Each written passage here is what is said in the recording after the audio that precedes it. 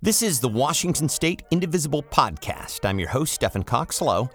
This week, The Death and Life of Aida Hernandez is a non-fictional account of an undocumented teen mother and her harrowing struggles with the U.S. immigration system. Author Erin Bobrow-Strain says that unlike for those of us lucky enough to have been born in the United States, there is no margin for error for people like Aida. She is essentially condemned to death for making the kind of dumb mistakes that many teenagers growing up all over the country make. Also, with the primary election coming up, we take a look at the Fuse Washington Progressive Voter Guide with Fuse Communications Director Colin Juergens.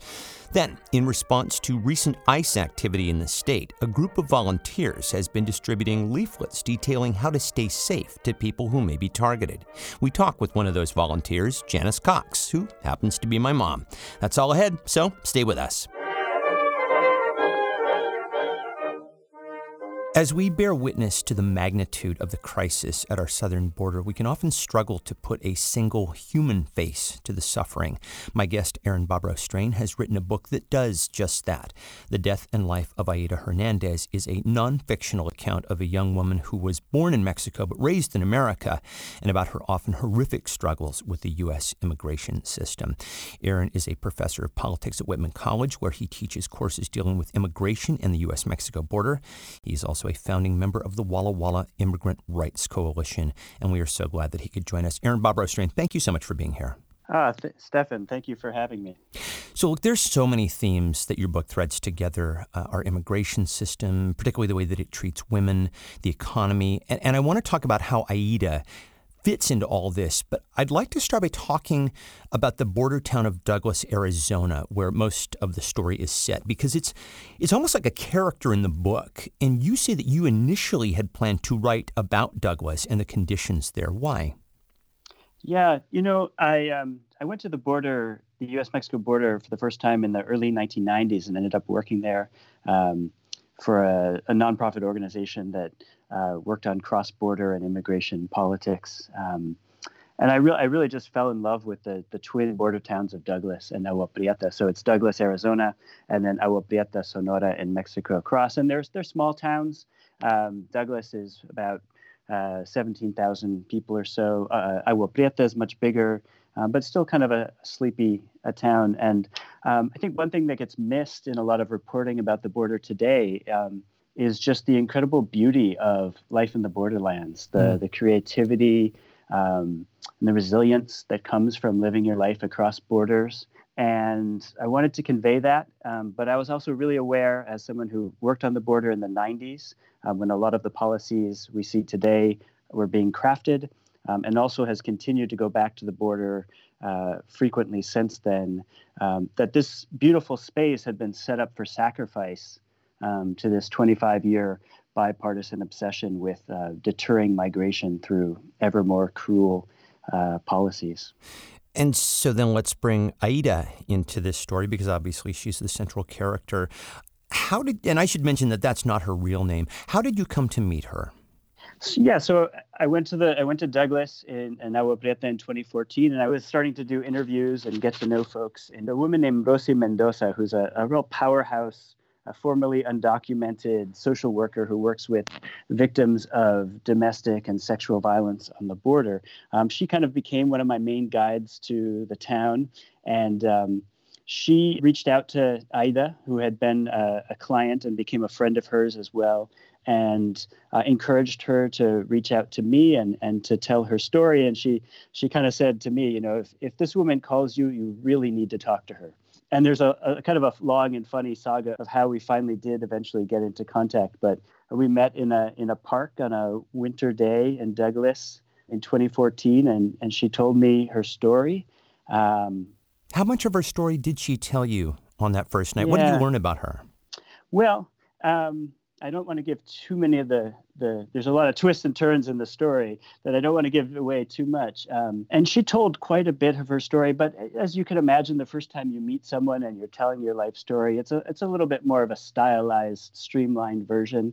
It would take 4 years of intense reporting and looking at all kinds of documents and interviewing friends and family and attorneys and law enforcement and all kinds of folks to kind of cross-check and verify and expand her story. But, I got a pretty good sense of it that first time.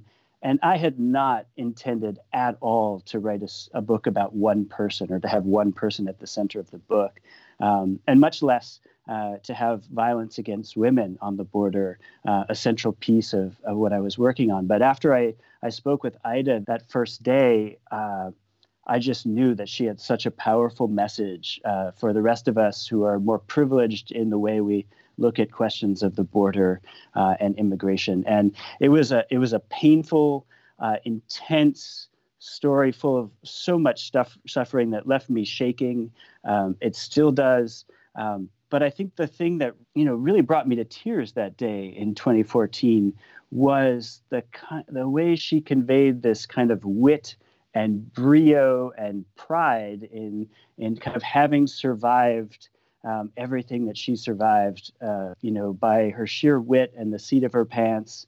There is this real sense that, what she had accomplished simply surviving the world that the rest of us, through the policies we've enacted, have made on the border, that simple act of survival was full of as much dignity and worth as any rich person's achievement. And I think it really hit me. The writer Hector Tobar talks about how that brio and that pride often gets missed in reporting on poor people, on immigration, on the border. Where there's kind of a lot of times immigrants are reduced to kind of cardboard cutout backdrops for the kind of quote unquote tragic immigration tale, right. Where they're passive victims. And everything that Aida conveyed was the opposite of that. And I wanted to kind of bring that to the page. And of course, not the idea of having someone write a book about you wouldn't really click with everyone. I don't know how I would react if someone asked me that question. But for Aida, it was clear from the start, and she told me many times, that telling her story publicly was going to be part of her healing process. She said to me a couple times, I've already basically gone through death. At least this is a way to turn everything I experienced into something that can reach people, that could make a difference. Yeah, and I agree with you 100%. She is not a character that you in any way feel sorry for. In fact, if anything, you're inspired by her. I will just ask you, did you have concerns about being a white man telling the story of a woman who is a Mexican immigrant? And how did you reconcile that? Yeah, I mean, that's probably the thing that was most difficult, the thing that weighed on me most through the whole process.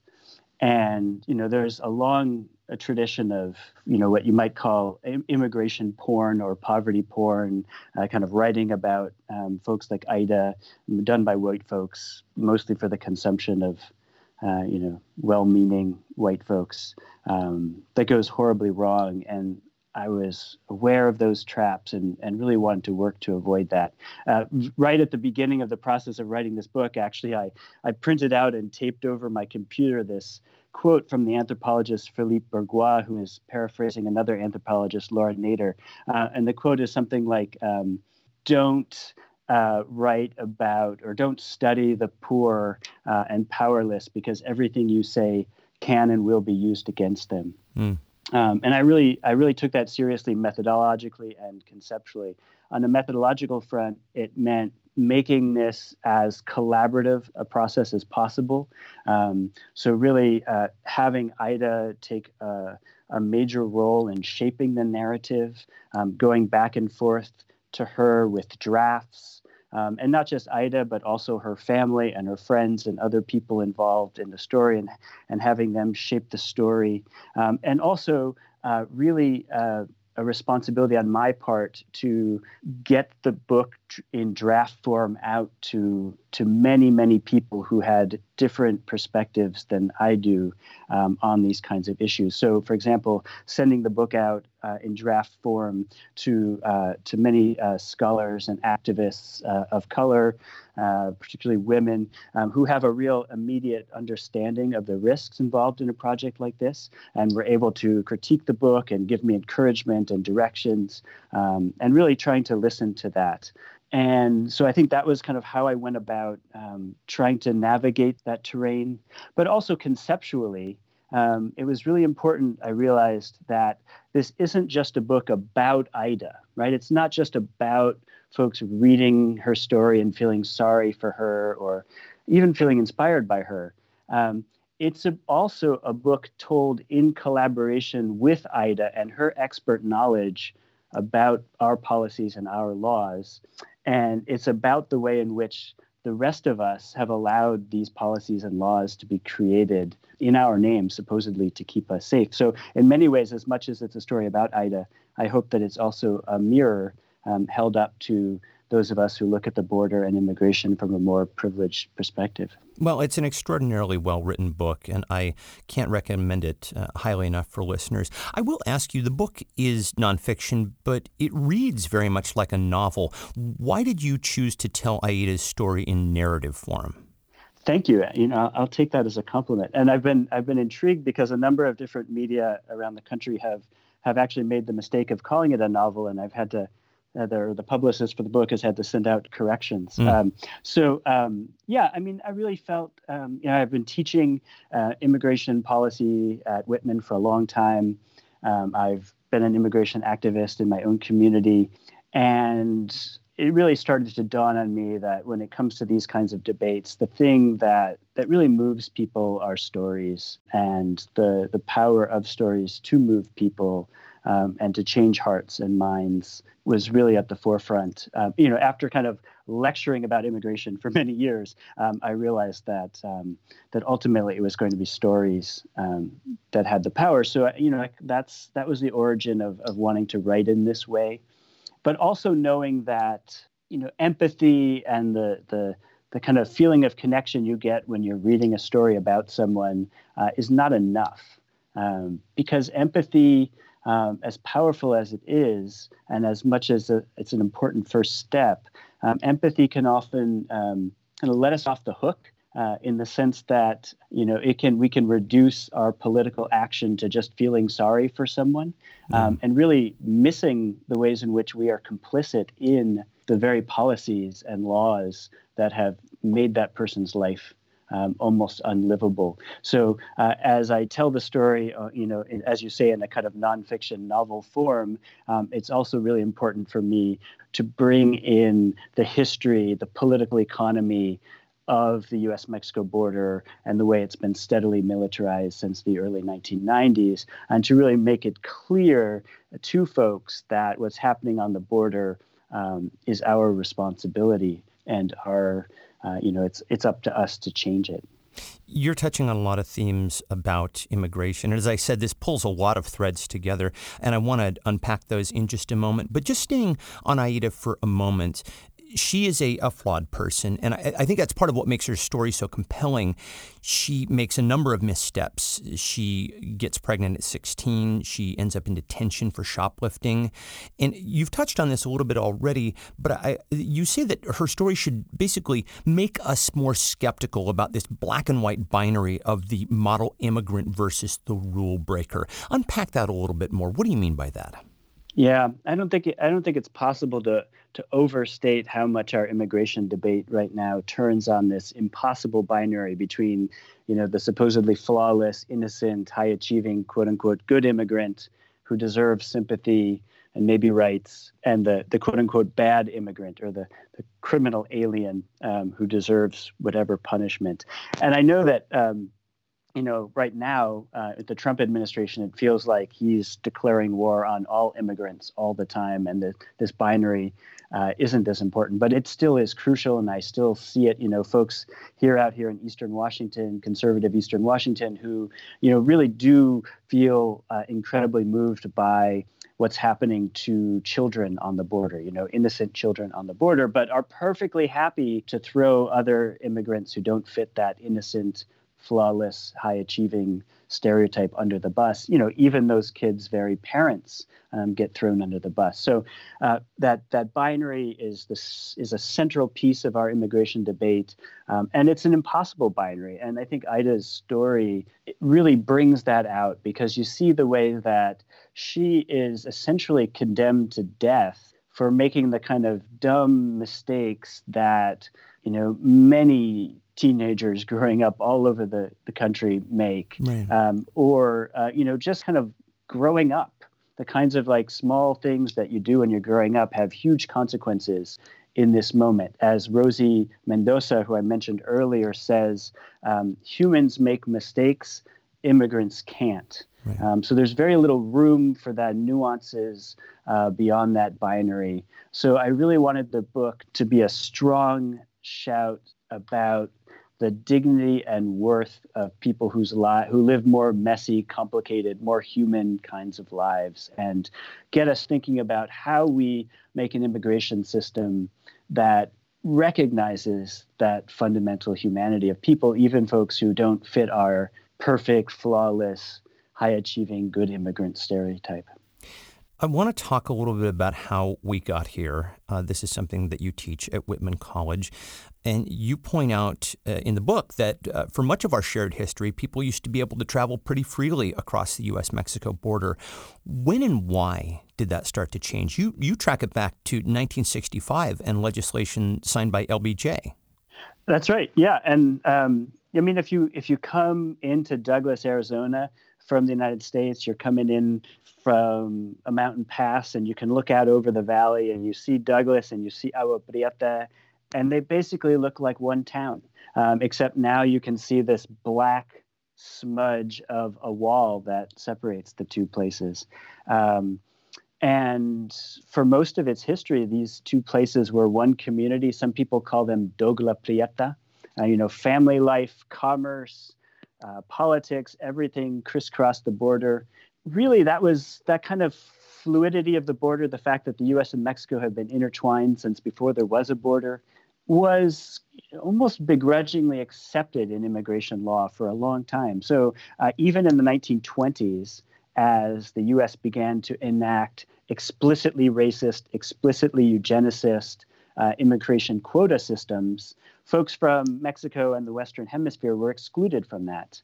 So in the 1960s, 1964, 65, we've got the Civil Rights Movement, we've got the Cold War, you've got this sense that it's getting increasingly difficult to kind of justify America as the bastion of liberty when we have this explicitly racist, explicitly eugenicist immigration system. So there's a move to create liberal immigration reforms. And as you say, eventually LBJ signs these into effect.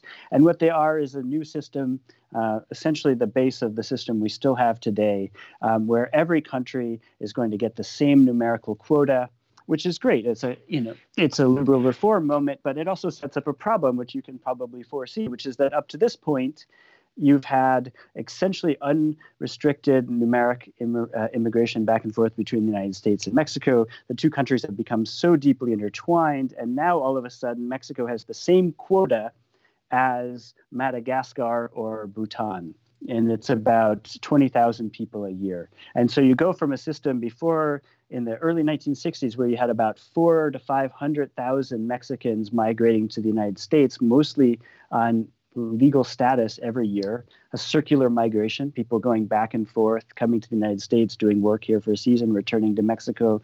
After 1965, visas are restricted to 20,000 people.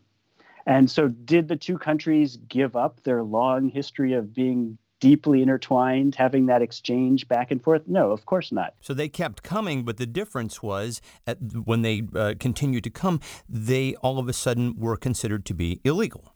Exactly. And if you look at magazine covers of the day and news coverage of the day, people are shocked, so shocked to discover that all of a sudden there's all this undocumented immigration. But essentially, people who had been immigrating legally were just recategorized as undocumented. We essentially invented undocumented immigration in that moment. And since then, we've just continued to shut down legal routes towards immigration. So when did it start to become this militarized border policy that we see now?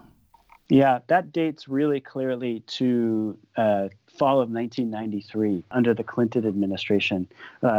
Like so many of the awful immigration policies we're seeing taken up by Trump today, this one also had its origins in the Clinton administration, albeit in a more limited, less extreme form. So, and I actually happened to be right on the spot working on the border when this happened. It was in El Paso, fall of 1993, and the local Border Patrol sector chief, operating with some Clinton-era INS strategy documents, did something that had everyone scratching their heads. It was a total shift in the way the border was enforced. And basically what he did was he took his agents off of mobile patrols out in the hinterlands, and simply lined them up one after another along the most crossed, most central part of the El Paso Juarez border, one after another. And his idea, or the idea of the strategy, which eventually came to be called prevention through deterrence,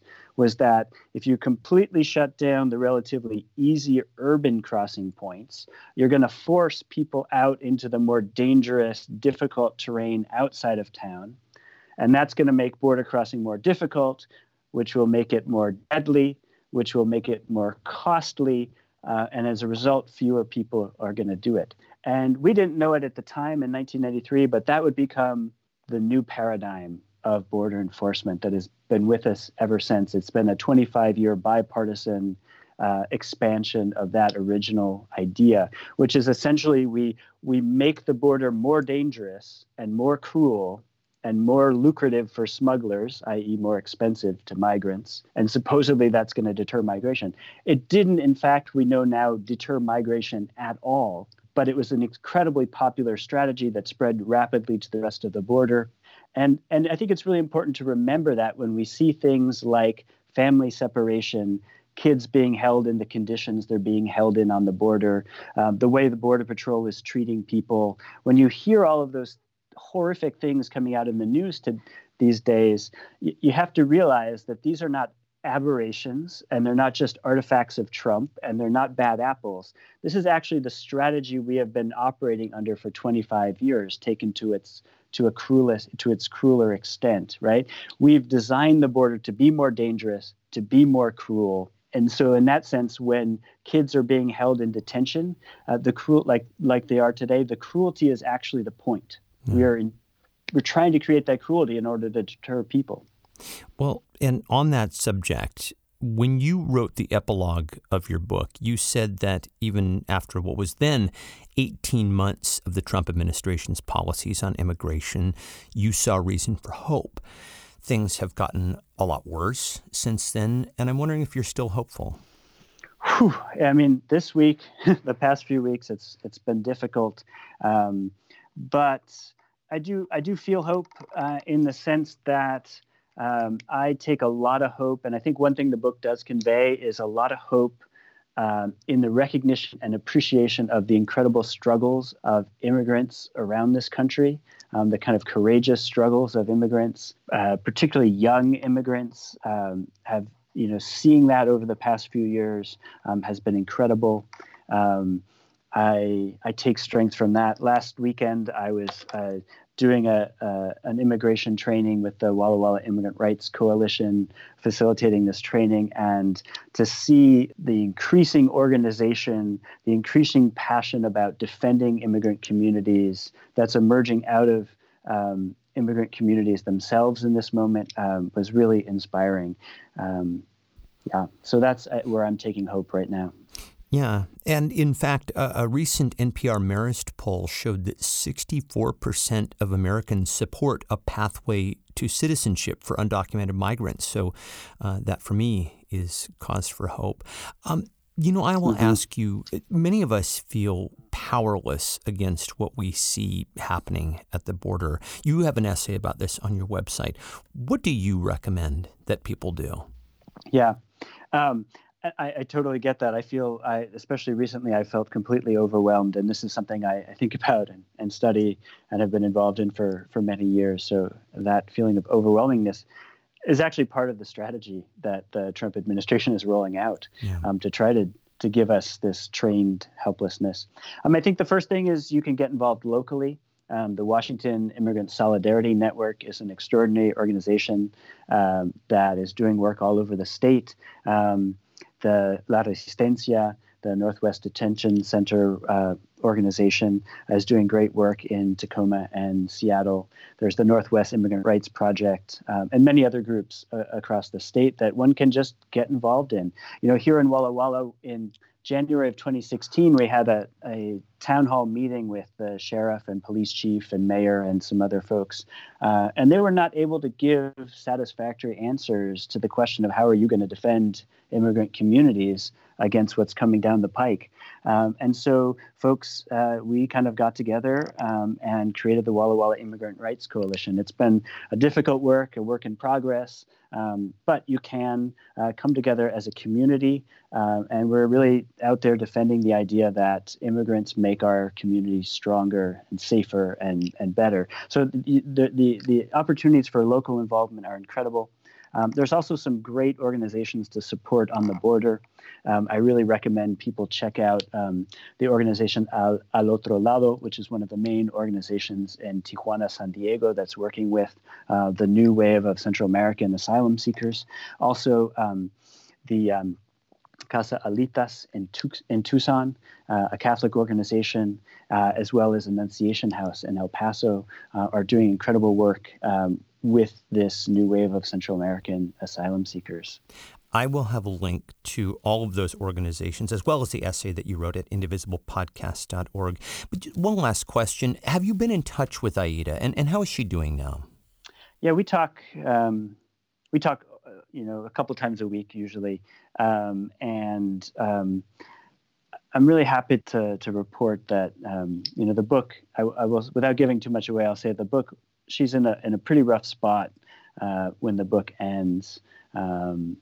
But she's doing much better now, and found some great support in the place where she's living. Was recently able to finish her GED, which was an incredible accomplishment given everything she's been through, and is right now training to be a peer mental health counselor, to kind of take all the stuff she went through and then use that to be able to help other folks. Well, it's an extraordinary story, and I, again, highly recommend that people check it out. Aaron Bobrow-Strain is a professor of politics at Whitman College. His new book, The Death and Life of Aida Hernandez, is out now on Farrar, Straus and Giroux.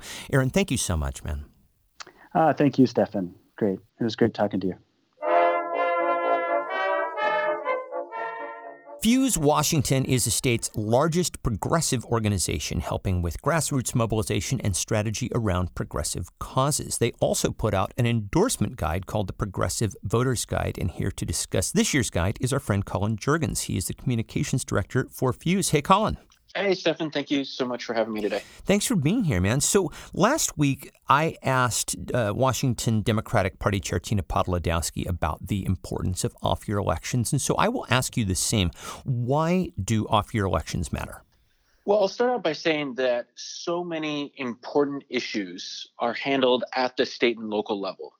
It's easy to focus on Congress because that's what's on TV and that's what people tend to talk about on social media. But particularly with the gridlock in Congress, the state and local level is really where laws are getting made right now. Yeah. And, if you look at issues ranging from education to transportation, housing and homelessness, criminal justice reform, and so many more, those are all handled at the state and local level. So if you're worried about traffic in your kid's school, take a look at who's on your local city council, on the school board, and your county council. Yeah, these are the people who make decisions ultimately that affect our lives far more than what happens at the national and state level, for sure. So in what ways has Fuse worked to drive voter turnout and enthusiasm around elections? Well, this time of year, we are helping register voters, as we do most years, to make sure that people have the ability to participate. And then we use our grassroots organizing and social media to really drive home the importance of local elections and the issues I was just talking about. Yeah. One thing I didn't mention before is that your vote can have such a big impact on these local elections because the margins are often very small. And the turnout is sadly lower. Sadly, yes. So your vote is magnified. I was just looking back at the last Seattle City Council elections, and our current Seattle City Council member from West Seattle, Lisa Herbold, she's running for re-election. She won by 39 votes last time. Wow.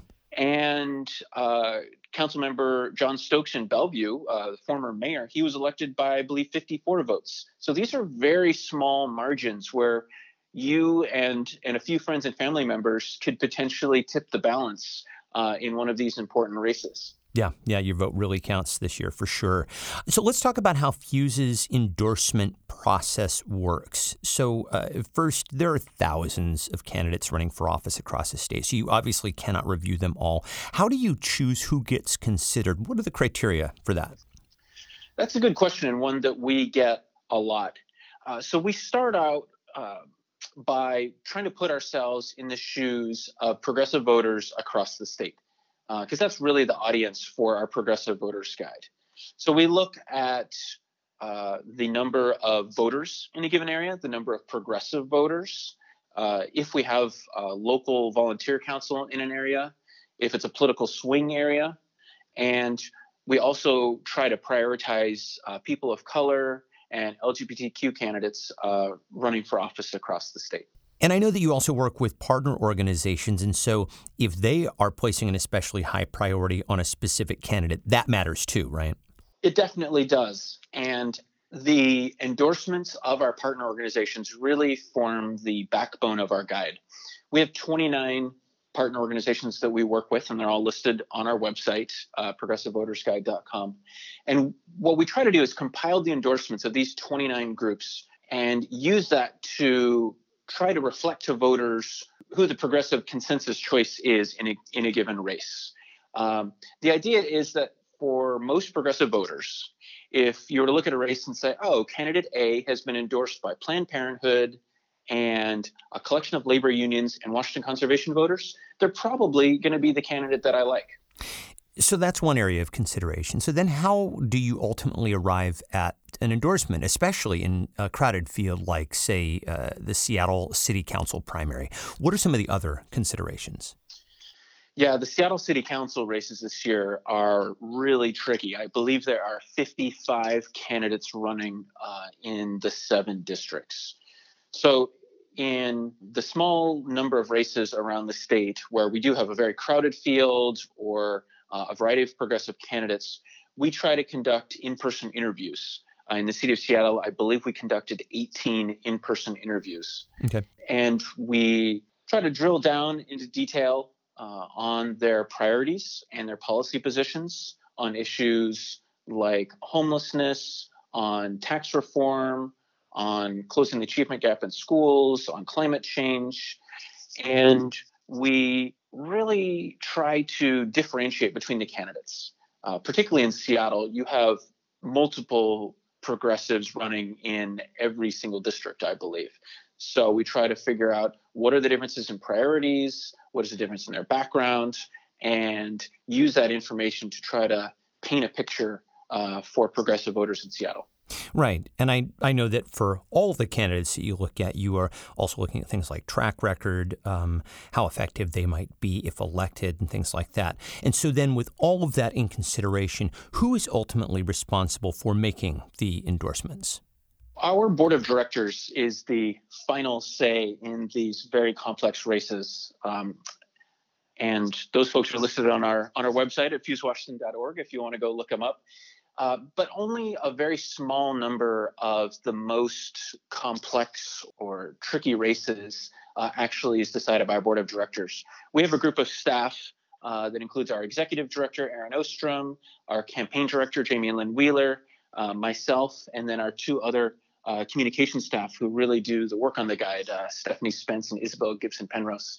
The 5 of us will get together for hours at a time and just go through all the information we have about the candidates, from their policy positions to their endorsements to the results from the interviews, what our partners have said about them, every piece of information we can, and we try to hash that out. So you have made endorsements in 210 races across the state. What are some of the ones that you're looking at that you consider most critical? I think there are a couple that are getting a little bit less attention than the Seattle City Council that are very important this year. The mayor's race in Spokane is up this year, and the conservative incumbent is term limited out, so it's an open seat. And the progressive city council president is running for mayor. Talking about Ben Stuckert. Yeah, he was on the show. Exactly. He's a really great candidate. Really great candidate. And Spokane is a progressive city, but they haven't been able to pass as many policies as we would like, certainly, because of this conservative mayor who's been in place for the last 8 years. So that could really change the dynamics in Spokane a lot. We're also paying close attention to the Bellevue City Council. Right now, the Bellevue City Council has a 4-3 left-leaning majority, but 4 seats are up this year. And, Bellevue's, I believe, the 4th largest city in the state. It just doesn't tend to get as much attention. And so conservatives are really putting a target on Bellevue, trying to flip control of that city council. So those are 2 very big ones that we're following. And, Seattle is obviously very important as well. And with so many people running, and like I mentioned before, the margin of victory likely to be very small, we will probably have an outsized influence in some of those races. Well, the Fuse voter guide is very, very helpful, and I know that it costs money to create and that you rely on donations. Where can people go to help out and donate? I really appreciate you mentioning that. Yes, we start working on our voter guide around the 1st of April. And so while we released our voter guide 3 weeks ago, it's actually been a 4-month project to get to this point. Our team of 5 spends more than 1,000 hours every year working on our voter guide. Wow. And if people want to support that, we really appreciate it. You can go to progressivevotersguide.com, and there's a donate button in the corner. Chip in $5, $10, whatever you can. We do rely on small donations from hundreds of people a year to fuel this voter's guide. Colin, before I let you go, people may not know this about you. You were a field organizer for the presidential campaign of then Senator Barack Obama. So you have seen a winning campaign up close from its early days. I wonder if you have any thoughts on the Democratic field at this point. Yeah, it's been very exciting to watch it. So I just want to be clear that Fuse has not endorsed in this race for president. I'll ask you to step away from your role with Fuse temporarily. Yes, just as an individual, I would say that Elizabeth Warren is running the strongest campaign, just in terms of the policies she's putting out and also how she's organizing her campaign. I've been really impressed to read about how she is trying to make all of her TV ads and digital ads in-house so that she can cut out the consulting fees that often run into the tens of millions of dollars that most campaigns pay. I've been very impressed with that. I've also been very impressed with Kamala Harris and the energy that she has created. And I have to give a shout out to our home state governor, Jay Inslee, for relentlessly making climate change an issue in this campaign that no one else is prioritizing like he is. Yeah, absolutely agreed. And we are still holding out potentially for a climate debate. So we'll see where that goes. Colin Juergens is the communications director for Fuse Washington, and we have a link to their progressive voter guide at indivisiblepodcast.org. Colin, thanks as always, man. Thank you so much, Stephan. I appreciate it. In response to the increase of ICE activity in the state targeting our migrant population, a group of volunteers on the east side in cities like Bellevue, Renton, and Issaquah have been handing out flyers in Spanish to day laborers and others about what they should do if they are being targeted by ICE. And one of those volunteers is my mom, Janice Cox, and she is here to talk about it. Hi, Mom. Hi, sweetie. How are you? I'm good. So, I know that this is a very emotional issue for all of us, and I think especially so for you. So just talk a little bit about why you were moved to take action in this way. Yes, and to say I was moved is to put it mildly. We all know that I'm a crier and I'm an empathetic person, but I was outraged by Trump and his cruelty at targeting these people who have done nothing wrong. These are people who have come here and they've made a life and they've made a family and they are working jobs that we really need. We need these people here. They are community members, they're good neighbors, they're good people. And so we're trying to help keep them safe from ICE because we know that they are out. We know that he has put them out on the prowl again, and we're worried for them, and we're trying to do whatever we can to get the information out there that they would know what to do if they're confronted by them. And I think, a lot of us feel very helpless when we see what's happening at the national level, but this is something that we can do at the local level that really makes a difference. So where have you been going primarily to hand out these flyers? Well, so far there are a handful of us, and we have gone to Home Depot, and we will go there in the mornings early, starting around 7 o'clock, and we'll stay there for 2 or 3, 4 hours, whatever it feels like we need.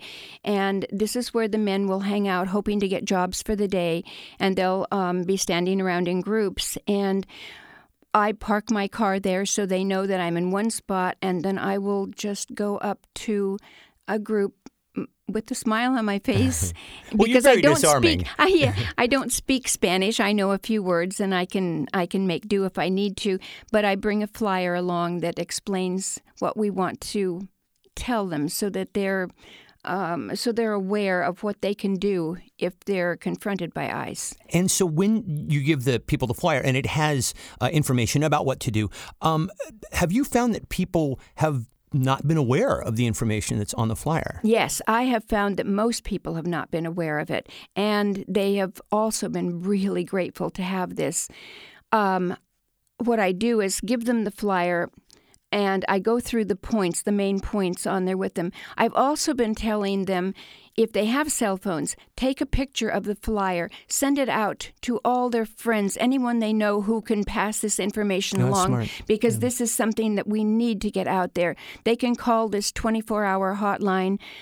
There will be someone there to help them if they think they have seen ICE. And this is the hotline that is manned by Weiss, and that is the Washington Immigrant Solidarity Network. Can you give that number? Yes, I can give the number. It's 844-724-3737. There's somebody there all the time. They are expecting calls. They are there to help. If they think they have seen ICE, they will send someone out to verify. If they think someone has been detained by them, they will make sure that that's true. They will follow it up. They will try to find out what's happened with the families and if they've separated them and where they've taken them. And this network is here to support the families and try to help them. And so we're just trying to make sure that they know their rights. And even though they're not citizens, they have rights. They have human rights here. So we tell them the first thing you know is to not open your door. If you don't recognize this person, do not open your door. Tell your children, do not open your door. If you open the door, they will come in. They will seize you. There is no doubt. And they're not allowed to come in without a judicial warrant, is my understanding. That's exactly right. If they don't have a judicial warrant, they have no right coming into your house. You also should not speak to them. You're better off not saying anything to them at all. Just be silent. You don't have to talk to them. They don't have the right to make you talk to them. Anything that you say, they will use against you. You also have the right to film with your camera, with your cell phone. You can film what's going on if you need to.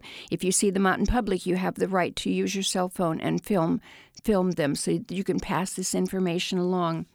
The last thing is that you do not sign anything. Don't ever let them get you to sign anything. So we're stressing all of this to make sure that they know these rights. And these people are very, very grateful because they don't know this. They don't. Well, if people listening right now would like to do what you're doing, what should they know about this experience? You should know that it's extremely gratifying. I just figure if I have made any difference at all, if I can save one family, anybody, it's worth it. You will feel as though you're doing something rather than nothing. If you feel as angry or as empathetic as many of us do. This is something you can do without any training, without anything really. You're just there trying to make contact with people and trying to help them. And I will tell you, these people are so very grateful. They're so very grateful for this information. I had a man tell me and hugged me several times, but he got teary, and of course I am, because I am who I am, saying, I cannot believe you people are out here, that you care about us, that you're out here doing this for us. And it's the most amazing feeling to know that you can help somebody who doesn't expect to be helped. And these are wonderful people. I've made friends with many of them, and they are just the loveliest people. They're kind, they're wonderful. We need them here. We want them here. They're good neighbors. They're good people. Well, I completely agree with that, and I imagine that everybody listening agrees with that sentiment as well. You have said that you are offering to mentor people in the work that you're doing, right? Yes, I would love to do that. If anyone is interested, if you live on the east side, please feel free to contact me. You can message me. I would be very happy to come out and spend time with you. We could spend a couple of hours together in the morning, and I'll show you what we have learned to do and walk you through it. Well, I'd love to. That's wonderful. And you can find her on Facebook. Her full name on Facebook is Janice Pierce Cox. I will have that information at indivisiblepodcast.org. I will also mention that you can find a Spanish language version of the flyer at both the website and also on the Facebook group, the Washington State Indivisible Podcast Community. You can get a downloadable version there. Mom, thank you for coming in. Thank you for doing the work. You are so welcome. It's my pleasure, truly. And that is it for this week's show. If you missed anything, if you would like to catch up on past shows, if you would like links to the things that we talked about, you can find all of that and much more at indivisiblepodcast.org. You can subscribe to the show there too. I would love it. Also, if you want to get in touch, the email address for the show is indivisiblepodcast@gmail.com, and the Twitter handle is @indivisiblepod.